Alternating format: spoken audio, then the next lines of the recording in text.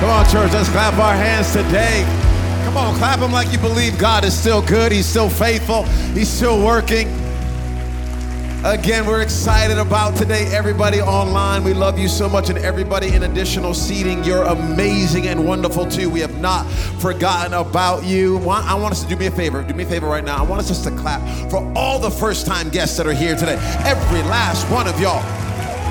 Come on in additional seating online as well. Let us know where you're tuning in from. I'm excited about today, excited that every one of you get to be a part. I get to be a part of this moment because I think God has something beautiful in store for all of us. Why don't you turn around, say hello to somebody next to you, but get their name, get their name. In additional seating, get their name. Online, give us your name, come on. Stephen Bridges, you online this week. I love you so much.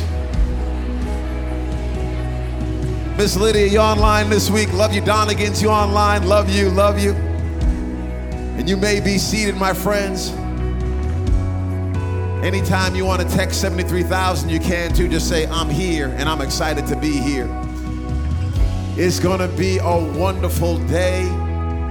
We're believing for the grace and the love of God to capture every one of our hearts. Where's my beautiful wife? There you are, honey. On the other side. On the other side over there. We love y'all. If you have not heard this week that you're loved, that you're cared for, that people believe in you, that you're prayed for, let this be the moment that you just know some people genuinely care about you. And we love you, and we're trusting that God is going to do beautiful things in your heart and in your life today. We have this new Bible study that we just started that I'm really excited about. It's on Wednesday nights. Now online, I want to apologize. This is at our new building, okay? We're doing this on Wednesday nights at our new building. So we don't have yet all of the capabilities to live stream it, but we're going to, once we move into our new building, we'll be able to do this. But on Wednesday nights at, what time is it at? I don't even know. 7 o'clock? I think it's 7. 7 o'clock. Okay. Book of Ephesians. We're walking through the book of Ephesians. I just want to encourage you, come on in, jump in. We're going like line by line. We're really trying to give our church family the tools on how do you study the Bible?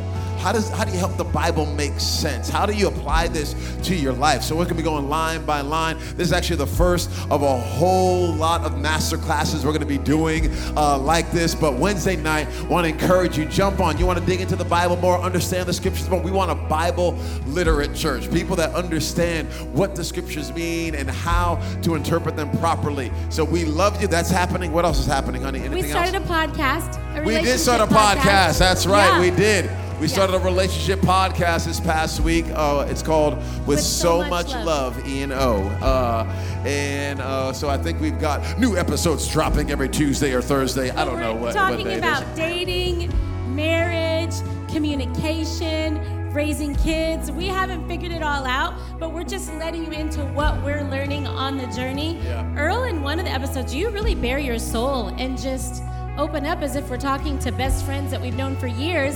Don't use it against me. Don't use it against me. But it's really powerful because I feel like sometimes you see us up here, but you don't know the backstory of maybe an argument we got into and how we navigated it. And I just think it's good for us to have tools to have healthy relationships. Usually when we're in an argument, we just cuss at each other a whole bunch and slam doors.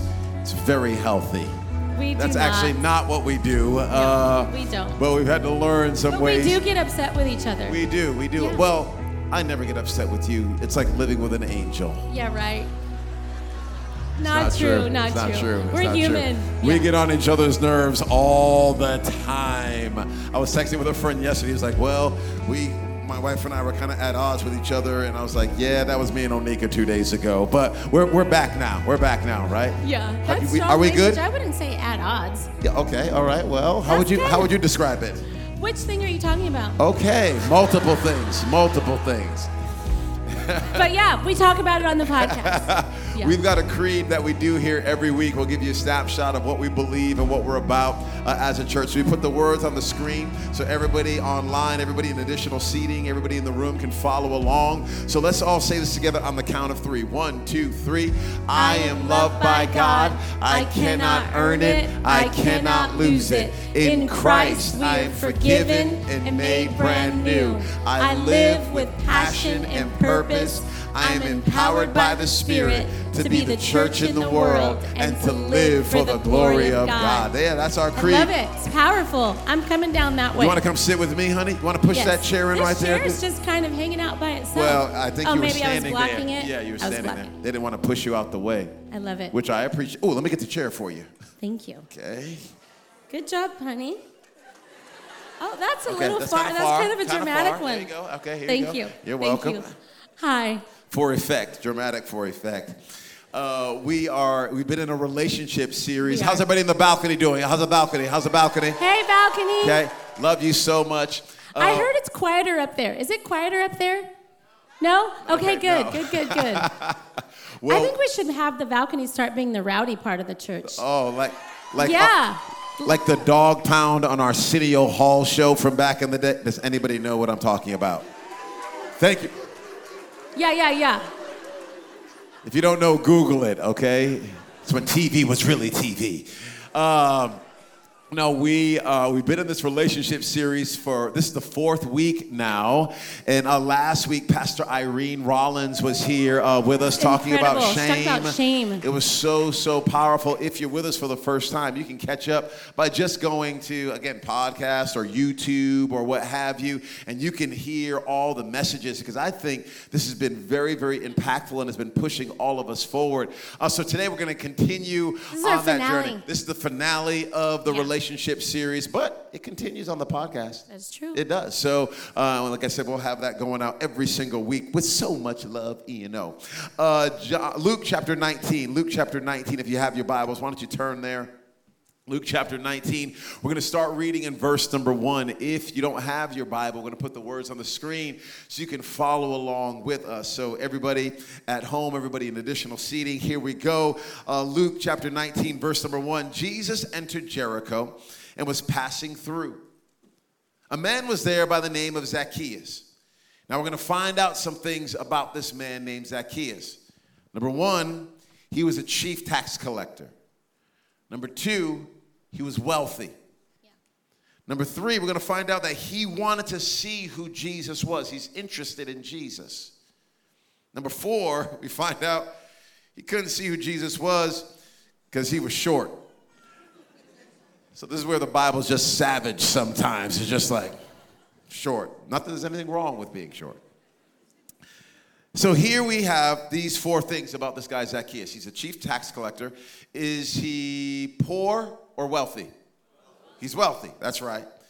We find out he's interested in Jesus, but he can't see Jesus, not only just because he's short, but it's because the crowd is in his way.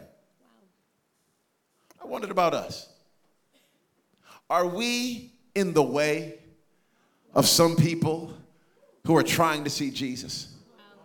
I'm praying that us as a church, I'm praying that all of us in our posting and in our behavior and in our language, we're not creating blocks for people to see Jesus, but instead we're paving roads for people to see Jesus. I pray that if there are people wealthy, short, tall, poor, wherever they may be from, I pray wherever they are around the world, that we as a family, as a church, as a community are not blocking the view of Jesus. But when people are trying to get to Jesus, we say, hey, we'll do all we can to help you see our glorious Savior. But in this story right here, this wealthy man, this leader in the community, he can't see Jesus because of the crowd. So please think about what you post. Please think about how you live. Please think about how we treat each other in relationships. Because I'm praying even for our kids. Right now, things are going good, right? Things are going good with our kids. I mean, there's a lot of time, there's a lot of runway still, so we're praying that it ends that way. But right now, things are going well. But our kids, our marriage is not getting in the way of them seeing Jesus.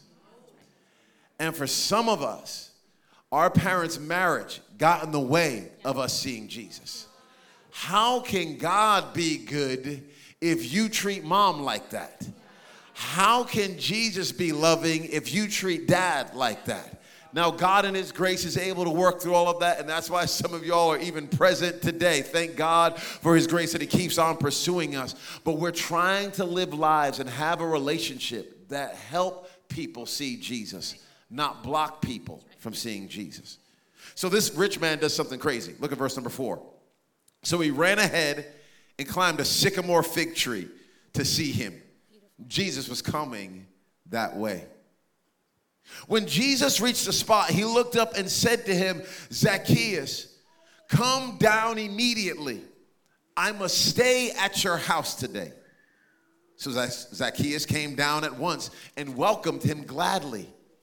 Now watch this, verse number 7. All the people saw this and began to mutter, he has gone to be the guest of a sinner. Here are the trolls. They're even back in Jesus' day. Here they all start posting. You can't go to that house. You can't sit with those people. You can't be with him. I ask the question, how in the world is the darkness supposed to know about the light if the light never goes into the darkness? How in the world are people who don't know who Jesus is supposed to find out who Jesus is if people who know who Jesus is never talk to people who don't know who Jesus is? But it's interesting that once you go ahead and sit with someone, all of a sudden everybody wants to start jumping on, posting, and saying what they want to say about where you should go and where you shouldn't go. And the same thing happens to Jesus here. He enters into this man's house. He's going to sit with this chief tax collector. He's going to sit with this wealthy man, and everyone starts telling him why he shouldn't, and why he shouldn't be wearing that, and why he shouldn't be going there. And what does that mean? And are you going over there? Or don't you know you're validating their life? And little do they know, Jesus is not going there to validate this man's behavior. He's going there to see a transformation take place in this man's life. But there's going to be no transformation if there's no conversation. Oh, that's good. So he goes in. And we don't know what's said. We don't know. But we know Zacchaeus' response. Because between verses 7 and 8, something crazy happens. But Zacchaeus stood up and said to the Lord, look, Lord, here and now, I give half of my possessions to the poor, and if I have cheated anybody out of anything, I will pay back 4 times the amount. We don't hear the conversation. We just know that they're sitting at some table, having some conversation. And when everybody out there is muttering and complaining and shaming Jesus, this man Zacchaeus is having a transformation from the inside out. One that impacts him in such a way that it makes its way all the way to how he handles his money. Honey? When we were reading this morning, it was reminding me of my story, of my verse 7 and 8. And I think about when I was in college and there was a coworker, I was Zacchaeus, and there was a coworker who helped me get to Jesus. And technically, I wasn't a peer of hers. I didn't live a lifestyle the way that she lived her lifestyle. I wasn't in church. I was just a hot mess. But she invited me to her table, even though I was different from her, even though my life was different from hers, and she saw something in me. Even though I was a hot mess, she would take me out to lunch. She would take me out to coffee, and we would hang out. She would hear my story. I wonder if Jesus and Zacchaeus did the same thing. And she didn't judge me. She didn't shame me. She didn't force me to think how she thinked. She just loved me. And it was through that love that finally I said, I'm going to come to church with you. And then it was through that love that I was able to see that God had a plan for my life. I was able to see that I no longer needed to settle in relationships. I was able to see that there was no ceiling on me, that I had capacity, that I had a season of poor relationship after poor relationship after poor relationship. And it was because she invited me to her table and because I just did life with her that I was able to see her example, and I was able to see see that there was a spot for me at the table, even while I was still trying to understand. And I think sometimes we dismiss people because they're not where we think they should be, but really it was conversation after conversation, laugh, joke, going to the movies, going to dinner, that over time I saw something that I wanted. I saw the light that was on the inside of her. But if I was never invited to her table because my light wasn't bright yet, I might not have even been able to see the light. Does that make sense? And I wouldn't even be married to you right now. Because I'm not marrying a hot mess. Let me just tell you that right now. I'm not marrying a hot mess. But you kind of did. Yeah, so I'm verse 7 and 8. Yeah. I feel like real time, I was verse 7 and 8. Yeah. You know me today, but you don't know me when I was had a very poor self-image. You didn't know me when I was in unhealthy relationship after unhealthy relationship. You didn't know me when I didn't know that God had a plan for my life. They don't know you when you were wearing all the crop tops. They don't know me when I was wearing all the crop tops. And Throwing back 40s. Not kidding, y'all. Okay, for those of you that know what a 40 is, do y'all know what a 40 is? Honey, this church knows what a 40 is. Let me just tell you that right now. Okay? Yeah. You don't have to explain that to the bulk of our church, which is one of the things I love about y'all. Some of you got your brown paper bag with you right now, and you're welcome here. You are welcome. Yeah, but verse 7 and 8. But there's a lot change. can happen. Yes, but we have to give people a chance to get to verse 7 and 8. Yes. I think sometimes we don't even invite someone to the table until they get to verse 8. Wow. But the beauty for my life was transformed in verse 7 through 8, just like Zacchaeus. That's so good. So then we see that Jesus does not get off of his mission, even with the trolls. Jesus said to him in verse number 9, today salvation has come to this house, because this man too is a son of Abraham. For the Son of Man came to seek and to save the lost. Today, the title of our message here, this talk, this moment, is A Different Way. Because we feel like there is a way, but the way of Jesus is a different way. And we're trying to paint a picture for all of our relationships that we can do it a different way. You see Jesus here going about it a different way. We see him sharing the message of who he is a different way. He went into places that people didn't think he should go into. He went a different way. And in a day and age when everybody else is trying to spew hate and shame and point fingers, I'm just letting you know we're going a different way. We're going the Jesus way. We're going to go to tables, have conversations, to wrestle about the hard things, and believe that God, in the midst of it all, will transform hearts from the inside out. But since we've been talking about a different way, we thought we wanted to bring up a couple of individuals that can help us discover and explore this different way. First and foremost, I want to bring up Daniel and Ashley Poku right here. We love y'all. Daniel and Ashley, for those of you who don't know, Love y'all. are a beautiful couple, as you can see. Yep, he's pulling out the chair. Well Good done, job. Daniel. Daniel was a part of our church when there was 20 people in it. If that. Over 10 years ago. We have seen him grow and mature into an amazing man of God. Ashley, we met 4 years ago now. And we have seen what God has done in her life has been absolutely beautiful. But we talked for a couple weeks ago about a different way of dating. Because we're going to hit on today, marriage, relationships, leading businesses, how to handle tough conversations with peers. And so we're going to start this conversation off with how to date a different way. So they met and fell in love at Shoreline City in a Connect group. Shout out to Connect Group. Go to Connect Group, y'all. Yes. But a couple weeks ago, we talked about dating a different way. That we don't have to date the way that we see people date constantly, heartbreak after heartbreak. There's a way that you can date that's God-honoring. Yeah. And I remember saying during our message, if you don't believe me, we're going to interview some couples that have decided to date a different way so that we can learn and see examples of healthy dating. Because we talked about, hey, sex is reserved for marriage. And the room, y'all got quiet. Online, I know you were quiet too. You're like, close that computer. But there's a different way. Yeah. There's a way that Jesus is calling us to. Yeah. And Daniel and Ashley, they live this different way. So would you guys be willing just to share with us a little bit of your story. We're honored to even be up here. And Seriously. I first have to start and thank our pastors who went before us, right? There are people that I'm looking at their notes for how I'm doing relationships, and they're literally sitting to my left, okay? So I'd like to just start by saying that the ways that Pastor Earl, Onika, Ron Brown, Judy, the way that these individuals kind of helped us understand dating was they helped us understand the end goal, which is marriage. You date with the intent to marry, right? But what's the purpose of marriage?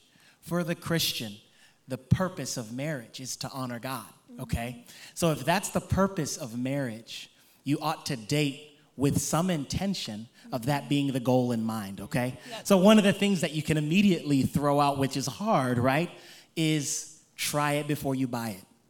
What does that concept have to do with that end goal of honoring God? What does that have to do with it?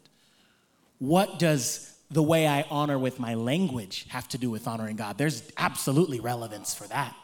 What does my humility and my capacity to sacrifice and serve, what does that have to do? There's a direct relationship with that in terms of how you honor God. So for me, the high level, it was, if I can honor God better with this incredible girl, I'm a keeper. He did. Shoot, she kept you, man. She almost threw you to the curb. I know, she kept me. I should have said that differently. We She know how kept me. this works. I got the ring, but she kept me. So she put it on.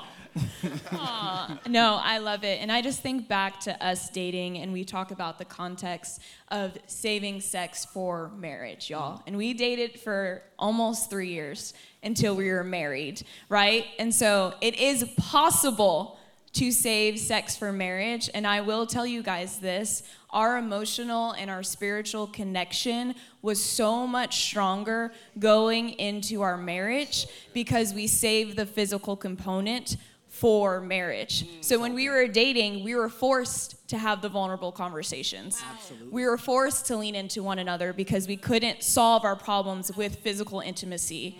And so when marriage came and it's now time for physical intimacy, I feel so much safer in this relationship because I know my heart is safe with him already, right? Because he proved that in dating. So good. In God's infinite wisdom, right, and the principles of how we're, like, that's supposed to be saved for my wife, right, sex. Those physical blessings are supposed to be saved for marriage.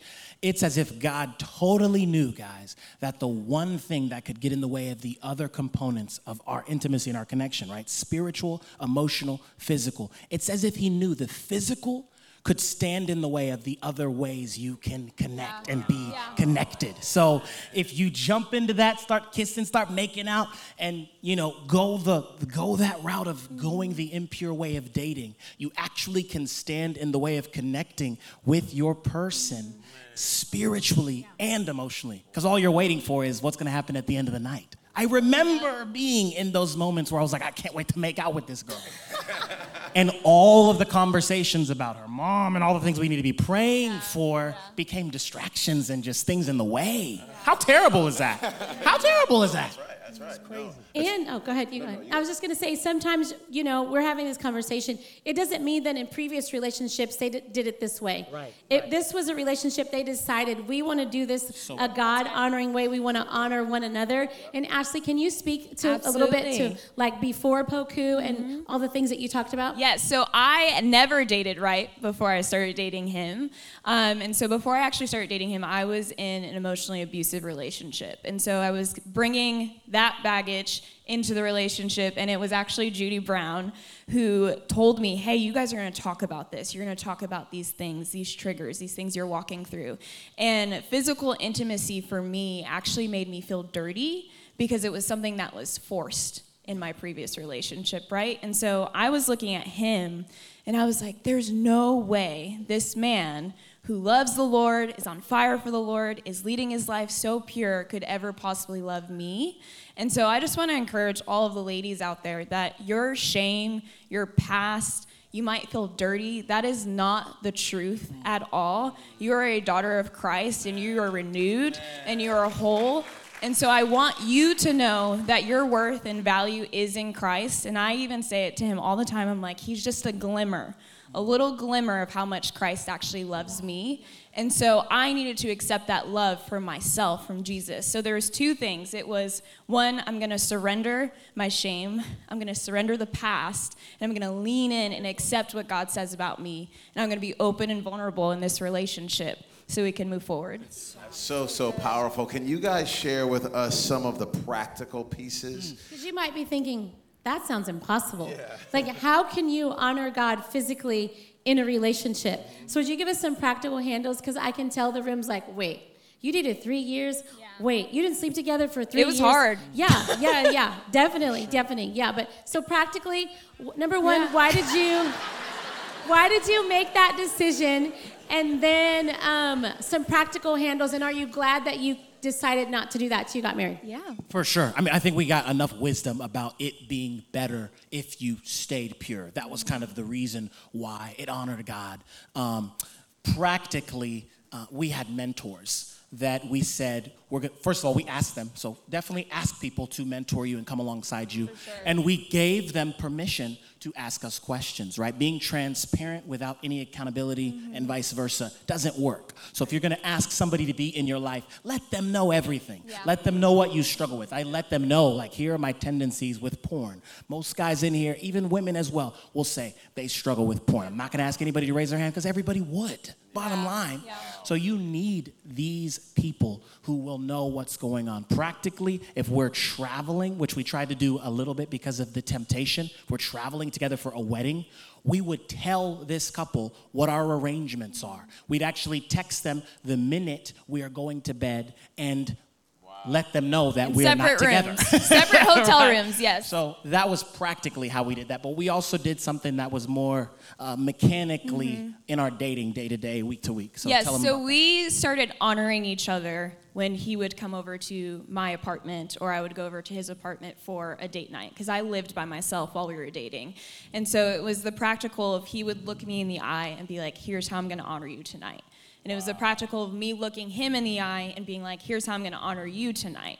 And it was all the things, like, I'm not going to touch here, I'm not going to do this, I'm not going to do that. And it was that moment where we were like, man, we're not going to look at each other and say we're going to do these things and then lie to each other by doing those things later on in the evening. So if you're in the audience, you're like, oh my gosh, this is so extra, how are they doing? Like, that boundary came about because we were struggling, okay? That came about because of those things, right? But it was very, very effective to look this woman in the eye that I intended to marry and tell her with my own mouth, here's what I'm gonna do, and have to go back on that because I dishonored what I told her.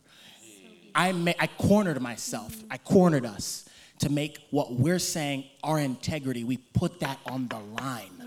I want you to be able to trust me. I want to be able to lead you. So if I can't tell you and follow through, how can I ever lead you? I cornered myself, and I think we have to do that sometimes. Man, it's so powerful. To hear how you're sharing and what you're sharing is absolutely amazing. It's new. It's new for many people. Yep. It's really new, but something that helped us in our dating relationship, because similar to Ashley, I have a crazy story. I think we all do. But I just remember that dating Earl helped us both learn self-control. Because just because you get married doesn't mean you no longer have temptation. Yep. And so because we practice self-control while dating, I believe that it gave us self-control for when we are apart, when we are traveling separate now that we're married, because there's always someone more beautiful, with more muscles, with a better... Whoa, there's not someone more beautiful. Whoa, honey. This is getting kind of personal. Why did you emphasize muscles? You have great muscles, babe. That's not convincing. All that to say... This is all about Michael B. Jordan. Once again, it all comes back around to Michael B. He's going through a tough Jordan. time, so... He is. Yeah, but what does that have to do with his muscles? No. Anyways, I'm saying that why not learn self-control while you're dating so that when you're apart, when you have that boss or that coworker or that work trip, it's not the first time you had to practice not doing what you want to do. you know? And I think that it brings healthy security and confidence when you teach each other not to move on every impulse. Yeah. I believe that it brings security for the future of a relationship because you don't know if you don't practice it. Yeah, so good. Yeah. So here we have Daniel and Ashley. Yeah.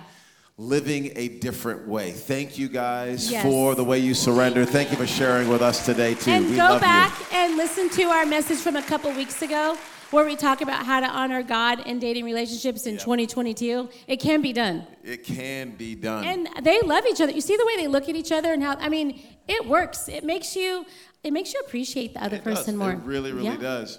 We want to bring up some other individuals here, and this is Jordan and Rayma Moriello. This couple might be new for some of y'all, but Jordan and Rayma were a part of the church. They were like the second or third couple to say yes. Over 10 years want ago. to be a part of planning this church. They were with us from the We met on the dance floor, true story. Yes, true. Met at a wedding. And we were all dancing together, and I thought, you know what? They're good. I could do life with them. And they have some beautiful children that we love a ton. Been married for so many years. Author, business owner. It's just been amazing what God has done in their life. But we're going to talk about something that could take the air out of the room for a second. So let me just give you fair warning. But we're talking about a different way because with all that's going on in our world today, we have to understand how to handle conflict a different way, how to handle marriage a different way, how to handle leading a business a different way, how to handle offense a different way. And Rayma got offended and almost left this church, Shoreline City. And you're here in a moment. Some of the things that she walked through and even some of the collateral damage of walking through that season of offense. But we want to live a different way. So we're glad we are where we are now. But let's talk a little bit about where we were all those years ago. Yeah, so this is actually, I was on staff when this happened. So kind of remove from your mind that it doesn't happen to leaders or it doesn't happen to people on staff. Like it happened to me, and like they said, we were two of the first people to join this church, but at the time, we were in leadership, and I stopped checking my heart. I allowed pride to get in, and I stopped caring about the ones walking through the doors. I started focusing more on, like, where was I sitting? Was I being applauded? Did everybody recognize me? You know, it became about me, and my heart began to drift. And because it was already drifting, because there was already, you know, a wedge in there, something small and really petty happened, and I got my feelings hurt, and I got offended. And instead of saying something, I kept it inside, and I used the mask of, I'm going to pray about it. I'm going to just let it go. I'm going to, you know, and I didn't let it go, you know, and they had no idea that I was offended or hurt because I'd show up on Sunday and I'd say the things and I'd smile and I'd love and thinking about myself because it was about me, but they had no idea that I was upset because I had past church hurt. So I projected onto them that if I came to them with how I was hurt, that they would reject me, that they wouldn't love me anymore, that they wouldn't trust me anymore. And so I kept it inside. And where things went really sideways, though, is instead of going to them like I should have, I went to everybody else. I started talking to my peers. I started talking to the people that I had been entrusted to lead about my offense, about how I was hurt. I even, you know, would vent to my husband about how I was hurt. And obviously they're only getting my side of the story. They still have no idea what's going on because all of these conversations are happening behind closed doors. And it's heartbreaking to say, though, because I was more concerned about making an ally. I wanted people on my side. I wanted people to hear my side. I wanted to feel validated in my offense. There are some people that actually left the church because of my hurt that they owned as their hurt. And, that's heartbreaking because I believe that they're still supposed to be here, but because of my undealt with offense, they left. And I am thankful, though, for having somebody in my world that had a different perspective than I did. Man, so powerful. Yeah, when you see stuff like this and you look at it, you're like, well, offense, that doesn't happen in church. Certainly not with staff. And in the Christian walk, we shouldn't be dealing with this kind of stuff. And let me tell you guys, it's just flat out untrue. It's not a matter of if, it's just a matter of when. I mean, guys, Jesus was crucified because he offended the religious leaders of the time. He was betrayed by Judas because Judas was offended with Jesus, right? If offense happened to him, it's going to happen to us. And it's the same plan that the enemy has been using since he put offense between Cain and Abel. It's the same thing he uses against us, as he tries to use offense to bring division and disunity. And I reflect on this time in our life, and there's 3 things that I felt like I really learned about what the enemy does with defense, that if we know these things, I think it helps us understand that and even stand in those times, and that he uses offense to bring certain things into our relationship. So he's going to distort, he's going to separate, and he's going to deflect. So he's going to use offense to distort the truth. Right? We knew that God had called us to Shoreline City. And then the first thing that's going to happen is you're going to question, has God really called us to Shoreline City? Right? Am I going to stand on what God says, or am I going to be more worried about the fact that my wife is hurting? That's a real thing. I had to process that. But I also had to process that God said, you're here. And if we hadn't stayed planted here, if I hadn't stood on God's word, if I hadn't delighted myself in the word of the Lord and stayed like a tree planted by living water at Psalms 1, right, then we would have not have borne some of the fruit that we've borne in our life. Some of the fruit for people that are here in this church now too, where we have seen lives change. Right. Some of the prosperity that has come in our life would not have happened if we were not here planted, right? The other thing the enemy does is that he separates. Wow. He's going to isolate you from people who are good influences in your life, godly influences in your life. And you're going to go to the people that are going to tell you what you want to hear. And let me tell you guys, when you have an offense and you have a very strong opinion on something, going to only people that will tell you what you want to hear is not strength, that's weakness. When your offense can't stand up to the light of other people's opinions about it, it is not strength. Right? You need to be willing to have your offense challenged. You need to be willing to have your thoughts challenged, right? Or you will never come out of these seasons in your life. You have to have godly counsel, right? Proverbs says that wisdom is found in the counsel of many. I'm very, very fortunate to have an incredible, godly, wise father. I was able to use him in this time to go to my dad and get counsel and say, Dad, I need your opinion. I don't know how to handle this. I don't know how to respond to these situations. So I went and sought counsel. I didn't let myself be separated. Right? But then the last thing, and this is probably going to be one of the biggest ones, is that it will deflect the responsibility for unforgiveness. Wow. Right?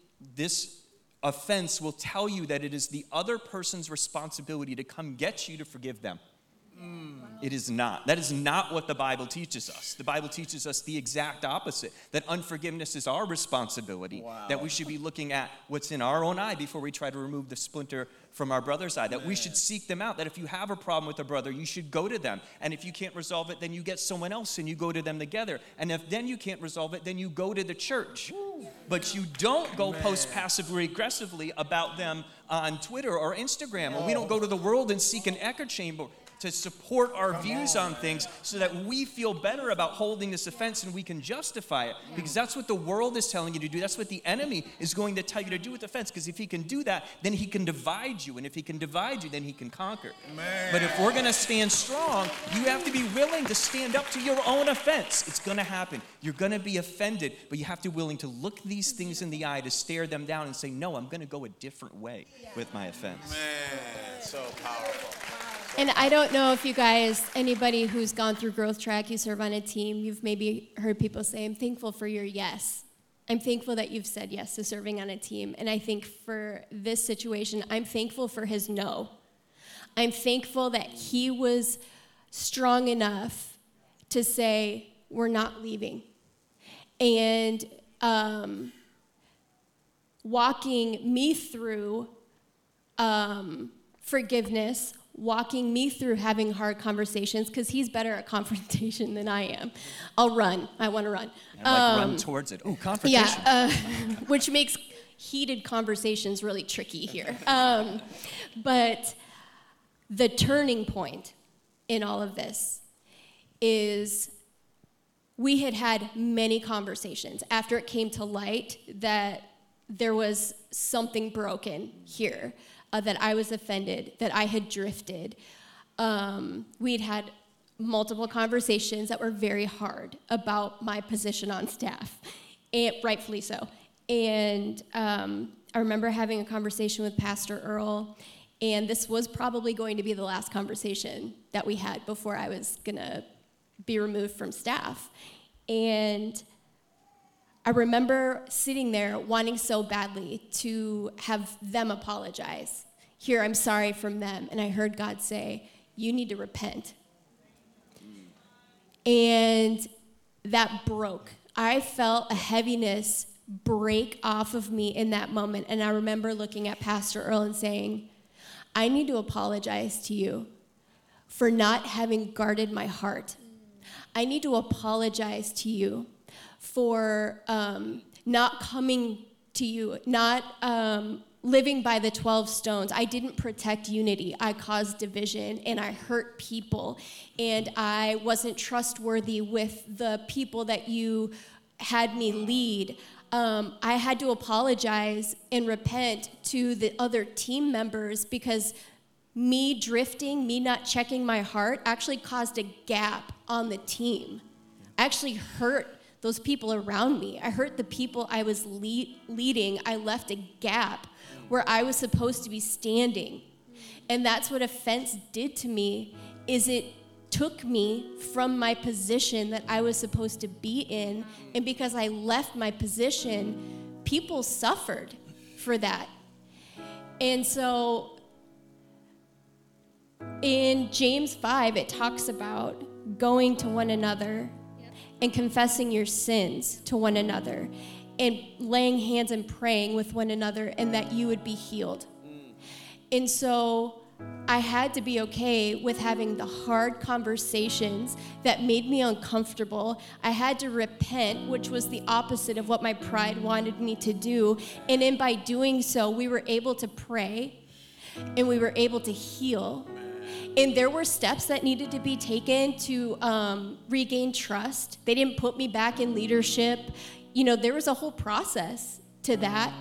But had we left, had he not stood his ground, and had we not done what our flesh wanted to do, which was leave, some of the most devastating moments in our family, this church family was there for us. If we had left, we wouldn't have had community at our door, bringing us meals, crying with us, praying with us. And I'm so thankful that we did the hard work and that we went God's way of healing offense, because I don't know where we would be.